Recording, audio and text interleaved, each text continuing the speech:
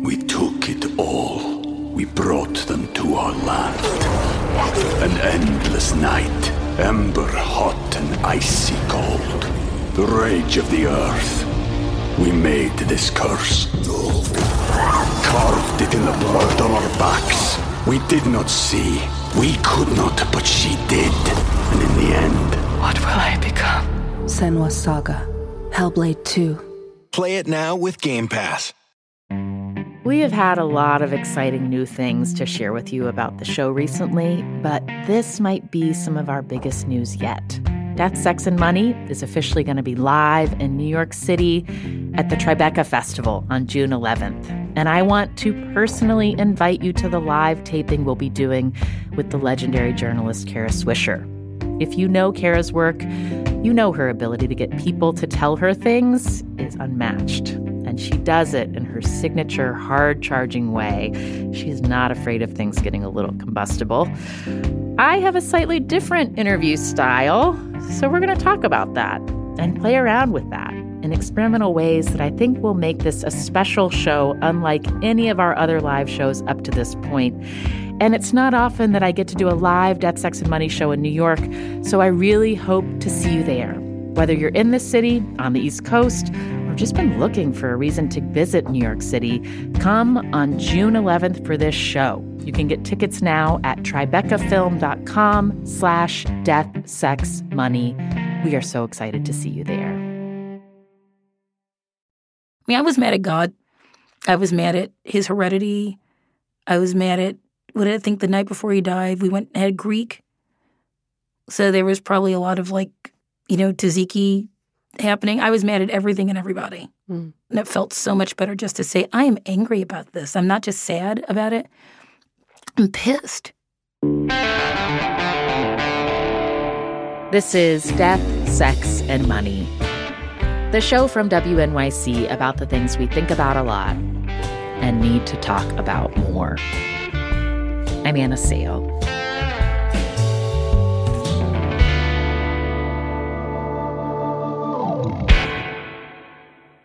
The Christmas after Leslie Gray Streeter's husband died, she bought herself a ring. A ruby that's surrounded by diamonds, and it's a ring that I bought. Technically, I bought physically, but Scott really bought it with our insurance money, and this was like the last gift he was going to give me. Scott Zervitz was Leslie's husband. He was 44 when he died suddenly from a heart attack 5 years ago. I had lost the stone of my my actual engagement ring earlier that year when I was running. And there's so much going on. He's like, we have to replace it immediately. And I was like, no, we just, because we were trying to buy a house maybe in a year and we had a baby. And I was like, it's not important. Just wait till Christmas. And he was dead by Christmas. So I thought to use the money in that way I didn't use all of it, obviously, but to use some of it that way to do something I knew he wanted to do felt right to me. And it felt like, it's like, people in movies are like, he would want me to have an affair with a 23-year-old pool boy because he'd want me to be happy. It was not that thing, but it was like I knew he was on record saying, I want to buy you this, so he did. You didn't want a pool boy, you wanted a ruby. I wanted a ruby. I would not mind. I don't have a pool. So then I would have to go. It would be rude to find someone else with a pool.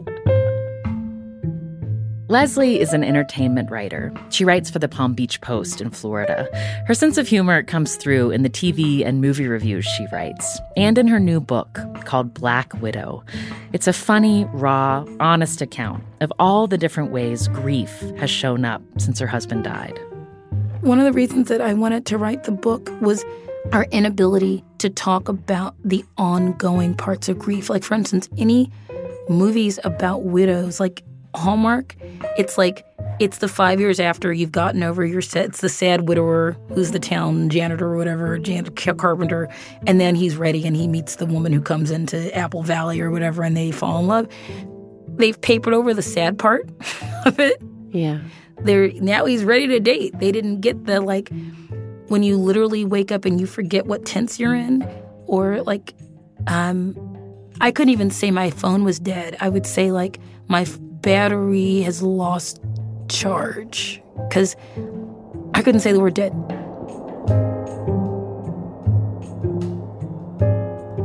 Leslie and Scott's love story began when they were both in their late 30s.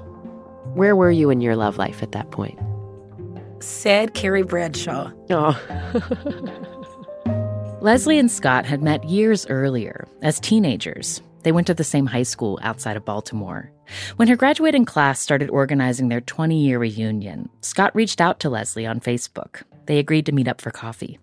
And I was like, this is just coffee. It's a thing. And he came and he had really thick glasses and he took his glasses off. And I went, oh, he's cute. Huh. And I was like, why do I care? He's cute. This is just coffee. But he was funny and he was very gracious. And then an hour and a half had gone by. We'd never stopped talking. So when you noticed that you realized that you thought he was cute, like, was it, did Scott sort of fit the profile of the kind of guy that you thought you were going to end up with? Nope. Well, he did and he didn't. I've always kind of liked, like, sort of bigger dudes. So, and he was a bigger dude. I never really thought about bald guys before. I thought that I was going to marry, or I kind of hoped, sort of, whatever, that I was going to marry someone who shared my religion. But he had the things that mattered, that he loved his family. We used to say we could have fun sitting in a box. If we were trapped in a box, would have fun because we'd never run out of things to talk about. We both watched Days of Our Lives growing up. And our first date, we sat on the beach in Fort Lauderdale and kissed and talked about villains on Days of Our Lives. You know, I not only loved him, I liked him, you know. And he was someone that I wanted to be friends with. Not just, I was very much in love with him, but also, you know, we liked hanging out. You grew up in a Black Baptist church in Baltimore. Did it give you pause that Scott was Jewish? Kind of, only because it was very apparent very quickly that he was super serious about this and that I was going to have to make a decision about how important that was to me. Mm-hmm. And I was, you know, went to church every Sunday and that kind of thing. And I thought, I'm 38 years old. I'm going to have to decide. And I went, yeah, wasn't even a question. Oh, really? You're like, I'm going to have to decide. And when you paused to decide. I went, yep. Uh-huh. It was like, wasn't even like, it was like the end of the sentence. I had figured it out. Huh. And what was it like telling him about how your faith had made you choose to make some decisions about what you wanted your sex life to be like? What was that conversation like? It was so, it's the kind of thing that, like, you dread having to tell someone that you really like. It was our first official date, and it was fantastic. We were kissing in the car, and he said something like, you know, the first time that we make love, we should go someplace very, very special. And I was like, first of all, that's cheesy. Second of all, and like the fence came down in my brain. I was like, listen, you should know that I'm not planning to have sex before I'm married, and we're probably never going to get married, so we're probably never going to have sex. And he went, okay. And I was like, excuse me? And he was like, okay. Were you, before you reconnected with Scott, were you at peace with the idea that you might not get married, might not have sex? At peace, no. Uh-huh. I guess I was kind of like, something's going to happen, right?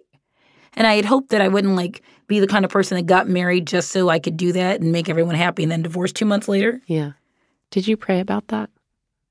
Yes. Frequently. Frequently. And it came in a package that I did not expect. But I think that's how things happen, right? You know, it's the person that I was supposed to be with showed up. And I'm happy. I mean, obviously, I wish that we had more time together in all of those ways, in every way. And I wish we'd had more time to be sexual with each other.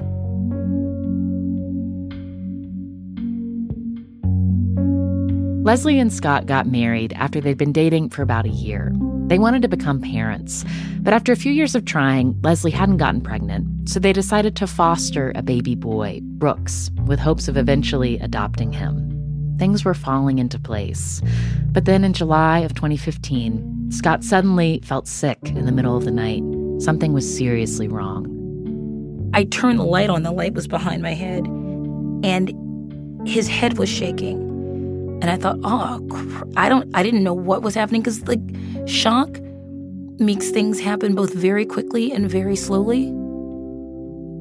And I don't think I realized for a couple seconds how serious, that something very serious was happening. Yeah.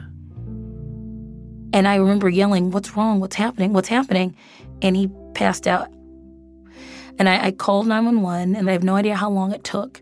But I was still in that just before something really tragic happens state where you think you can control things, and everyone else sees like a crazy, frantic person, and you think you're holding it together, and you're not. And so I called a friend and her husband. They came over, and he stayed with the baby along with one of my neighbors, and we went to the hospital. When do you remember realizing that Scott was gone? When we got to the hospital and the clerk said, "Oh, Mrs. Zervitz, please wait in that room." And I was like, "Oh, no." Because it wasn't like, I didn't hear something frantically happening. We were in the ER. I didn't hear like, people running around and yelling stat. It was too quiet. And I thought, no, they're not trying to save him. Something has happened. And they put us in what I referred to as the bad news room. So when the doctor came in, and it was a doctor and some nurses and stuff, and nobody was smiling, and I thought, okay. So he told us, we tried to do this, and unfortunately we were unable to save him. And I remember hearing myself saying the words, "So he's gone then." And I also remember thinking, because this is my pop culture reporter shock wrapped around, I wonder if I sound like this. Is that what you should say? Is that a normal thing to say? So you were feeling this odd, like awareness of how you were performing. Yes. Yeah. Are you the person that like breaks down crying, which I'm not? Or do you like start cussing at people, or you just go, "Well, thank you very much"? Coming up, Leslie takes on all the logistics of death and being a single mom, while also figuring out how to just be. This thing we put on the grieving, particularly widows, that you're supposed to be sad enough but not so sad that you harsh the next party they invite you to. And then I remember thinking, you know what? I'm the widow now, and I don't have to care what people think of me. I don't have to care of how people think that I'm grieving.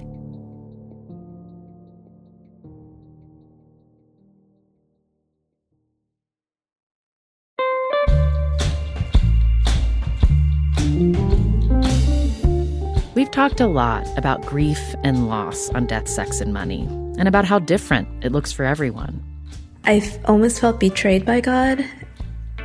I was so hurt. Usually the sadness overcomes the anger.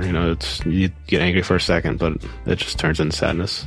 I felt a lot of pressure to reassure everybody that it's going to be okay. So that's the mode that I snapped into. Because now you've got to be this plate for everybody else's feelings about your dead husband.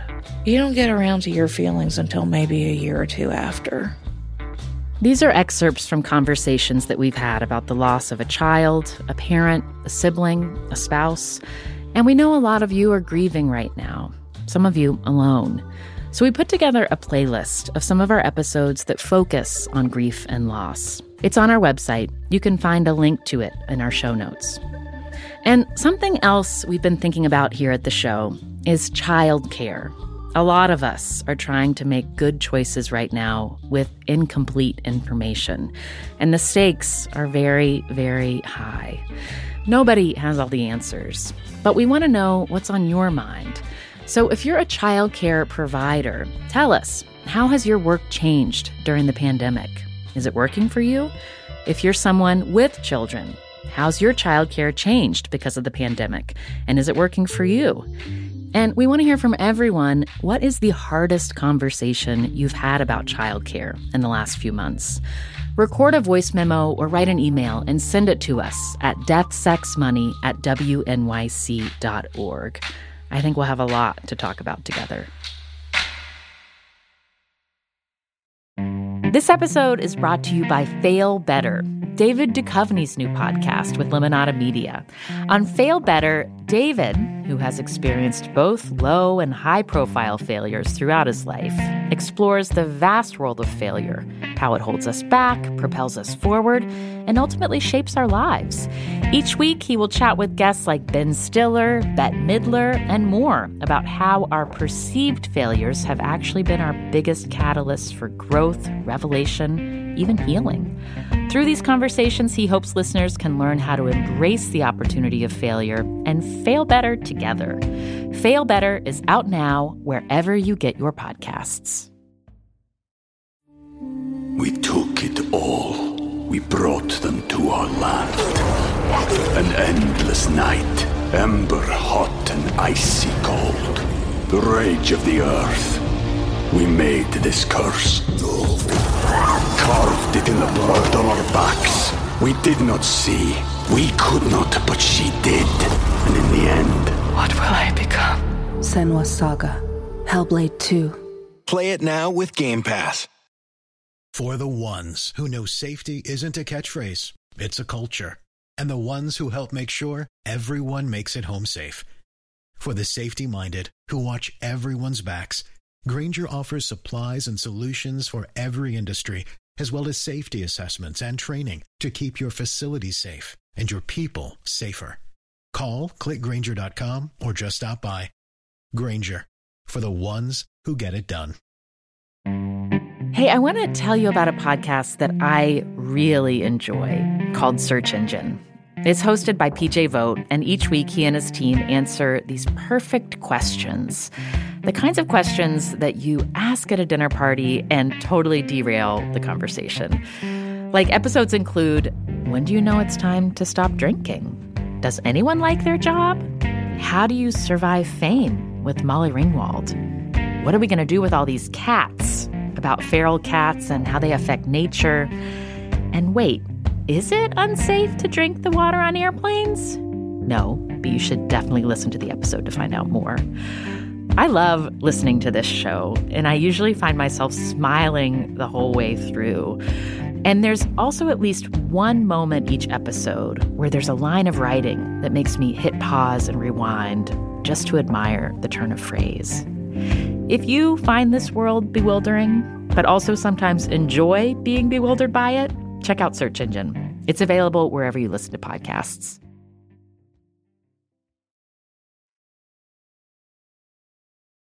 This is Death, Sex, and Money from WNYC. I'm Anna Sale. For Leslie Grace Streeter, part of what made the sudden death of her husband Scott so devastating was that raising their child together was better than Leslie had even hoped for. I knew that he was going to be a good father, but I did not realize, for instance, that I was going to be the person carrying the baby bag because he always wanted to hold that baby. He was hands-on, like literally. Most of the pictures of Brooks under the age of 2 are with Scott. How old was Brooks when Scott died? He was, Scott died the very end of July, and Brooks' birthday is in September, so he was almost 2. Before Scott died, had you talked about what would happen if one of you died?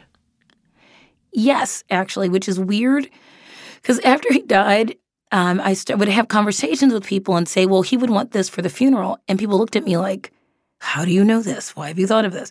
It's because we had so much death in our lives that both of us, in the 6 years that we were together, 5 years that we were married, we both lost a parent, had both lost a grandparent.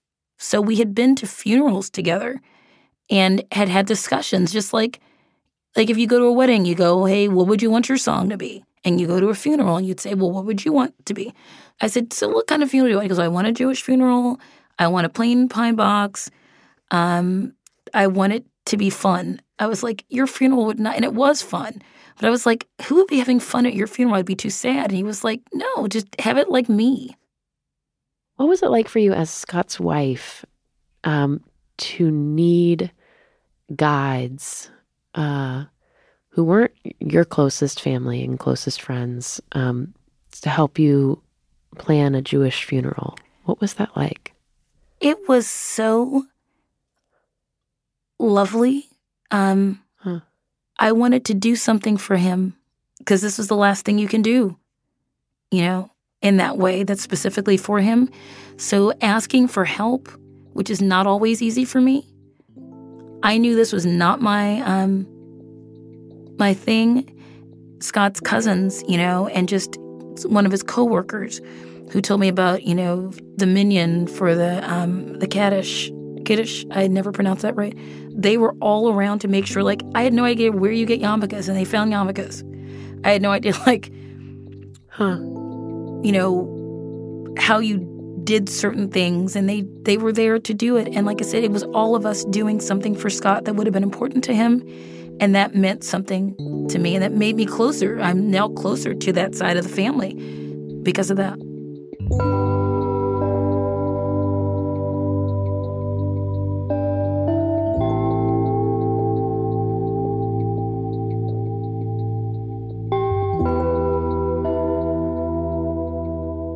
When you were alone after Scott died, what did that feel like when you got to just be by yourself and also feel that Scott wasn't there? It was relief and torture at the same time because I needed to be alone with your thoughts, but your thought is, and now my husband's still dead. He's not here. He's not going to be here. He's not going to come in on that side of the bed, I still sleep on my side of the bed. You do? 5 years later. I do. And when you think about the last 5 years, when you think of if you had a dark period or a period that felt the darkest, when in time did it happen for you? It was right after. It's I ate and drank and cried and just watched stupid television shows and just in any way. And I couldn't completely commit to that because, once again, I had a small child. So I couldn't even You couldn't fully follow completely commit to my darkness. Yeah. Who has time to be dark all the time? The baby needs changed, But but we had so many plans, he was starting a job or just having to be never about things, he's never going to have that job because he's dead. Yeah. I think in those moments, and my mother, who was a miracle, allowed me to do that. And there would be times where I would just go, I need to go be in my room. And she would go, I know, I get it. It's okay. I mean, it occurs to me that she also was a fairly recent widow. Your father died 3 years before Scott did. Did you all talk about what it was like to be widows together? We did. And it's a thing. And she said to me, I'm so sorry that you understand this. Because I got it. I mean, even though she and my dad have been married, 40-something years, when he died, and we had been married 5.5. So we talked about it, and we talked about, just the having to do the practical stuff while your heart's breaking. Yeah. And, how you do that. And when my dad died, I didn't crowd her. I just was I'm here if you need me. I'm here if you need me to drive you someplace. I'm here if you need me to do something. And when Scott died, same thing. I was in the house, and it's she's I'm over here if you need me. Need me to hang out with the baby? Need me to go make popcorn? Whatever, we can do this. And just knowing when people say, I know how you feel, and they don't. No one does. And having someone who had been through it was really crucial, I think, to not feeling alone and not feeling weird about it. As Leslie continued to grieve, she was still going through the adoption process. One of the things she had to decide was what Brooks's last name would be without Scott. he wanted Brooks's name not to be hyphenated. But when Scott died, I knew that just for so many reasons, I needed to have him have my name. But he had to have Zervitz in it. I wasn't going to write Scott out of it. I couldn't. He's his child, So I hyphenated it, and I knew that he wouldn't have wanted it. He didn't want to have it hyphenated, but, I'm making the decisions now, and he died on me, so it's my turn now, And I do that sometimes. I'm like, well, if you wanted to make this decision, you shouldn't have died on me. And not in like a blame way, but it's like, what are you going to do? I can't do anything about it. My therapist told me that it was okay to be mad at him for dying, whether or not it's rational, because nothing about this is logical or makes sense. And that was really being given permission to do that was really important to me. Even though I know that he never in a million years would he have chosen not to be with us. And it's really not fair that he's not. He's not. So, and I'm angry about it because my life isn't what it's supposed to be. My life sucks. But it can't completely suck because I didn't have a full staff of nannies to like raise my kid while I luxuriated someplace and at a spa and was sad. I had to keep it moving. And that kind of helped me keep it moving because I had to get up because the kids still needed to eat. How do you understand your son's relationship with Scott now? How does he think of his dad? It's interesting. He's 6 now, and there are times when he doesn't want to. Sometimes he'll want to talk about it. Like sometimes he would meet people and go, "Hi, my dad died." When he was how old? Like 4, 5 maybe. It felt like a central fact. There's a central fact, because when you start to go to new schools, people ask, "Where's your dad?" Yeah. I try to keep him present. There are pictures. I don't want it to ever be a shrine, I don't want it to be he will figure out how he feels organically and then we will deal with that. But I don't want to be a person that keeps him as this perfect person that you have to worship. Any of that thing. I just want him to know that Scott was a human and he loved him more than he loved breathing, more than he loved air. And that's important for me that he knows that.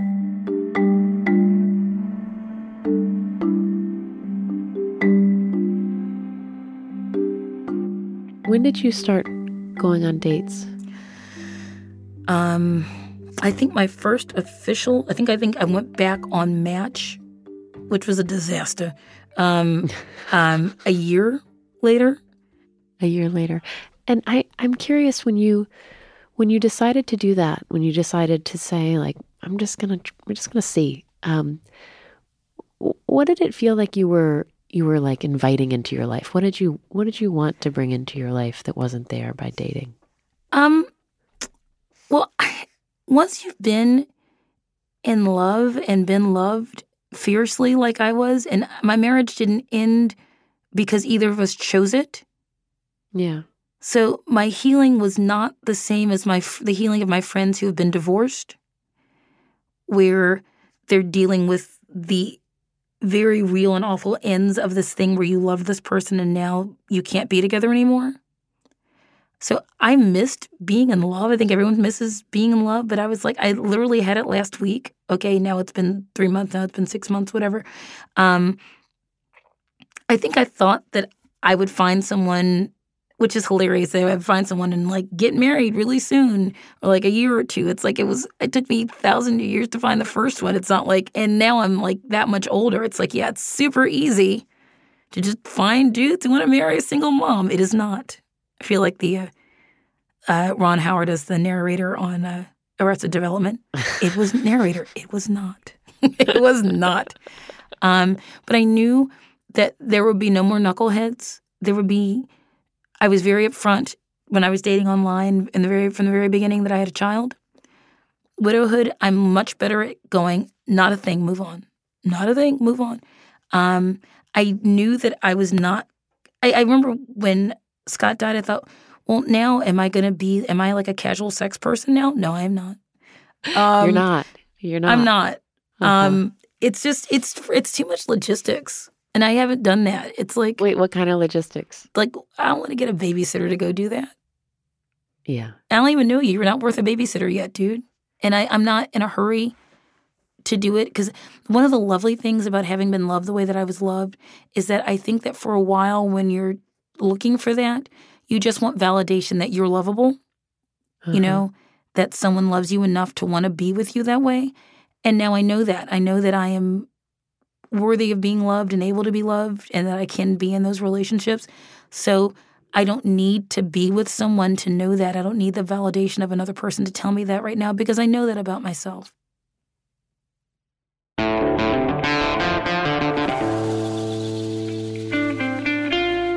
That's Leslie Gray Streeter. Her new book is called Black Widow. Since we talked, Leslie has decided to move with her son back to Baltimore, where she's originally from and where she and Scott first met. Death, Sex, and Money is a listener-supported production of WNYC Studios in New York. I'm usually based at the studios of the investigative podcast Reveal in Emeryville, California. Katie Bishop produced this episode. The rest of our team is Annabelle Bacon, Afi Yellowduke, Emily Botine, and Andrew Dunn. Thanks to Ayo Osabamiro for her work on this episode.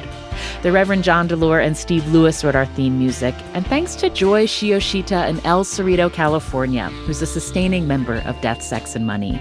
Join Joy and support what we do here by going to deathsexmoney.org/donate. I'm on Twitter at Anna Sale. The show is at Death, Sex, Money on Twitter, Facebook, and Instagram. Leslie told me, while there's a lot she doesn't know about how life is going to unfold, she does know where she's going to end her days. In a grave plot right next to Scott. I paid it off with the last half of my book advance. Oh, you did? Yes. How cool is that? That's really cool. Congratulations. You got your little spot of land. I got his little spot of land. I got the paperwork and everything. I'm Anna Sale, and this is Death, Sex, and Money from WNYC.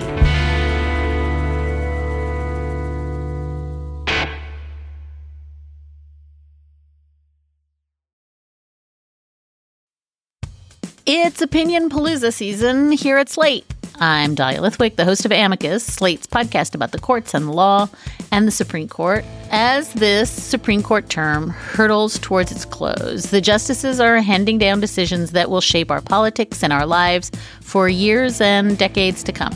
My team and I are putting out analysis of the biggest cases just as quickly as we can bound to our closets and fire up our laptops to speak to you. From presidential immunity to social media content regulation to domestic abusers' gun rights, we will be here unpacking the news for you. Listen to Amicus wherever you get your podcasts.